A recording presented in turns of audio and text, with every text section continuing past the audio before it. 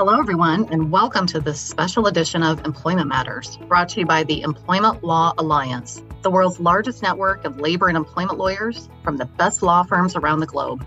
I'm your host, Tara Stingley, a partner with Klein Williams in Omaha, Nebraska. On the program, we span the globe with updates on critical issues from ELA members in each region. Today, we're connecting with one of our members in California. Joining us on the program is Dan Handman, partner at Hirschfeld Kramer. Dan, thanks for joining us today. Hi, Tara. Thank you. So Dan is going to be discussing the issue of Congress recently enacting a new law banning forced arbitration of sexual harassment and sexual assault claims. Dan, let's start here. What can you tell us about this new law? Thanks, Tara, and thanks for having me on. This was a really interesting law that made it through Congress. Anyone who has followed the path of law dealing with arbitration agreements, the law has been pretty one-sided in favor of arbitration for a good amount of time now, probably 20 or 25 years. The Supreme Court has been very much in favor of arbitration, and Congress has done nothing to amend the big law, which is called the Federal Arbitration Act, which deals with arbitration. So the fact that Congress, first of all, the fact that Congress agreed on anything is a small miracle. But the fact that Congress agreed on something that would curtail arbitration was a huge deal and caught many people by surprise, especially the margins that it passed Congress by. And that, I think, is what's so surprising about this new law, that it had such incredible bipartisan support. Why do you think that is? You know, I think the truth of the matter is that the Congress had to strike a balance between two competing interests. On the one hand, they wanted to please the business community. The business community that, of course, is very much in favor of arbitration. But on the other hand, there's this countervailing force with the Me Too movement. And the Me Too movement, clearly, from this law, if this law is any evidence of anything, it's that the Me Too movement has legs. I mean, it really does. It is holding up, and it is not going away. It is the type of thing which we're going to see, and I think we're going to see things like this, maybe not necessarily with arbitration per se, but we're going to see very Me Too friendly laws come out of Congress in upcoming years and also on the state level as well. So Dan, what types of claims are covered under this new law?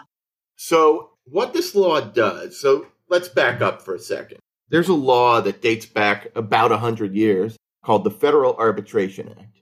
And the Federal Arbitration Act, among other things, it says that as a matter of federal policy, whether you're in state court or you're in federal court, as a matter of federal policy, we favor the enforcement of arbitration agreements.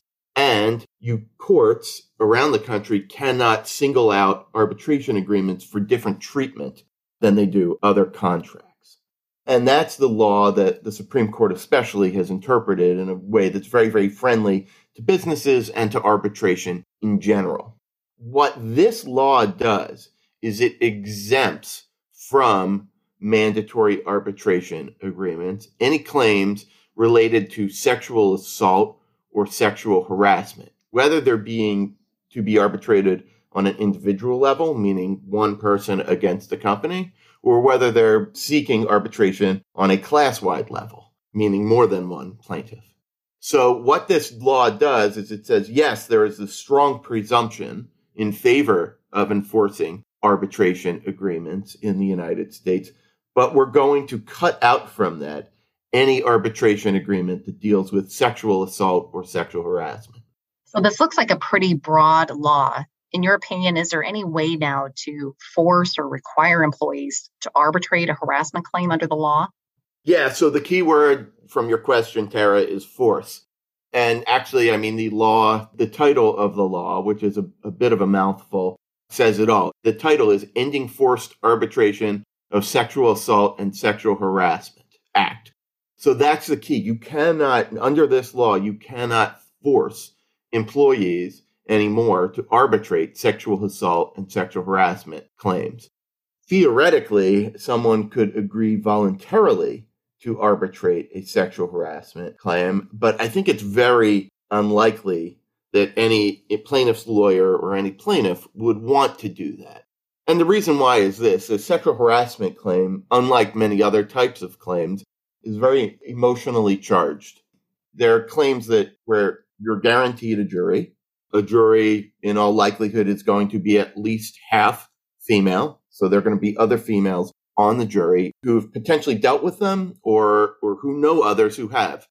And what I always say when we're doing training is sexual harassment is the kind of thing that relates very easily to a jury. Juries understand it. And that's because everyone has a woman in their life. They have a wife, they have a mother, they have a sister, they have an aunt. And so it's the type of claim where in front of a jury, you could very easily say, could you imagine if this happened to your wife or your sister or your mother? Because of that, I think it's very unlikely that any plaintiff or plaintiff's lawyer, certainly anyone worth their mettle, would ever voluntarily agree to arbitrate such a claim. But I suppose it's possible, but I would say very unlikely. And so on that point, is this act going to apply to claims that have already occurred or been made, or is it only going to apply to claims that might arise prospectively? I believe it's from the passage of the law going forward. If there's a claim that's already in arbitration, I don't see that being sent back to a court because of this. Generally, laws apply prospectively forward-looking and not retrospectively backwards-looking. And what's your sense on whether this is going to be held up judicially? Do you foresee any judicial challenges to this law? I would say this. Do I foresee challenges? Sure. I'm sure there will be challenges to this law, the same way there are challenges to just about any law that is passed by Congress these days. I don't think they're going to meet with a lot of success. And the reason why is this. In the past, when Congress has struck down mostly state laws dealing with arbitration, they have relied on the Federal Arbitration Act itself to say that it preempts, that's the legal term, it preempts the state law. The federal law is supreme. It trumps the state law. So the reason why these claims I think are going to meet a different fate than all of the other state claims that have come up in the Supreme Court in the last 20 years or so, is that this is actually a law passed by Congress that carves out an exception to the Federal Arbitration Act. So that's the big difference. This isn't a court-made law or a state-made law. This is a law that was actually passed by Congress and that amends the Federal Arbitration Act. So I think the challenges will be unsuccessful. So Dan, you and I are both employment lawyers, and obviously we work with a lot of clients who are interested in arbitration and now wondering whether it's still worth it to have arbitration agreements within the employment context. What are your thoughts on that? My answer to that question every day of the week is going to be absolutely it is. This is one type of claim that is excluded from the possibility of forced arbitration. But having said that, and this is especially true here in California, there is an epidemic of class and collective actions, particularly on the wage hour front, where in California, for example, there are a lot of very, very specific regulations of the workplace, and the courts have made it very, very easy to bring them as a class action or under a law in California that's called PAGA, P-A-G-A, as a collective action. The Supreme Court ruled several years ago, about 10 years ago, that you could compel arbitration of a wage and hour class action and that you could require that the arbitration be done on an individual basis. So we call those class action waivers. Class action waivers are enforceable, and the Supreme Court has decided it, and I don't think it's likely to change its mind anytime in the near future. To me, if you're asking me what are the kinds of claims that keep me up at night, that's easily in my top 2 or 3. And you can keep class actions and potentially soon, because there's a case pending in the United States Supreme Court right now, potentially also those PAGA claims here in California, there is a good possibility that you can keep them from being litigated on a collective or class basis. So this new law strikes me as a response in part to the Me Too movement. And obviously we have other social justice issues that continue to be paramount and are now impacting the employment context in many ways. Do you foresee Congress barring arbitration of other types of claims within the employment context? Yeah, it's a really good question. About 5 years ago, I went to a conference of employment lawyers, and one of the lawyers from a very, very big firm in New York City was saying how his clients on their boards were starting to form special select committees of the boards to deal with Me Too movements. And his point was, what's next? When is it going to be racial discrimination or disability discrimination or discrimination based on sexual orientation or gender identity? When are those going to be important enough that corporations will start forming special committees to deal with those? And I think the same analogy and the same thought experiment could be applied here. I mean, what's next? I mean, obviously, issues of racial diversity and racial discrimination are talked about a tremendous amount everywhere. It's hard to avoid conversations of that. Is that going to be next? Is there going to be another law that says we ban arbitration of race discrimination or race harassment claims? Is there enough critical mass to do something like that with disability claims or age claims or some other type of claim, gender identity or sexual orientation? Who knows? I mean, but it's a really interesting question. What happens next? And, I think that what I suspect, and I'm not a political junkie, but, what I suspect is that Me Too issues are so in and of themselves such a hot button issue that you don't want to be seen as the elected official doing something that is perceived as hindering the ability to root out sexual harassment or sexual assault. I think it has reached a critical mass. It's reached a tipping point that these types of exceptions will continue to be made for those types of claims. Whether that happens with other types of claims remains to be seen, but I would definitely keep my ears to the pavement on that.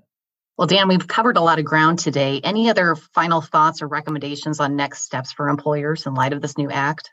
Yeah, I mean, I think number one, you need to definitely look at your arbitration agreements again and see if they pass muster under this law or if they somehow need to be modified somehow. To me, that's the single most important thing. But I absolutely, and I can't stress this enough, I absolutely would not take the position that, well, now we have to think about whether we really want to compel arbitration of other types of claims. Even if it is just for a class action waiver in a wage and hour context, I would say it's absolutely critical, in my view, to keep an agreement like that in place. Well, Dan, this has been a fascinating discussion. Thank you so much for your time and for joining us on the program today. Thank you, Tara. It's good speaking with you. You too. If you'd like to connect with Dan Handman, please click on his name in the podcast description. We also encourage you to reach out to any of our lawyers around the world by selecting Find a Lawyer on the ELA website at ela.law. You can also look through our upcoming and on-demand webinars, download articles and white papers, or access the ELA's exclusive Global Employer Handbook.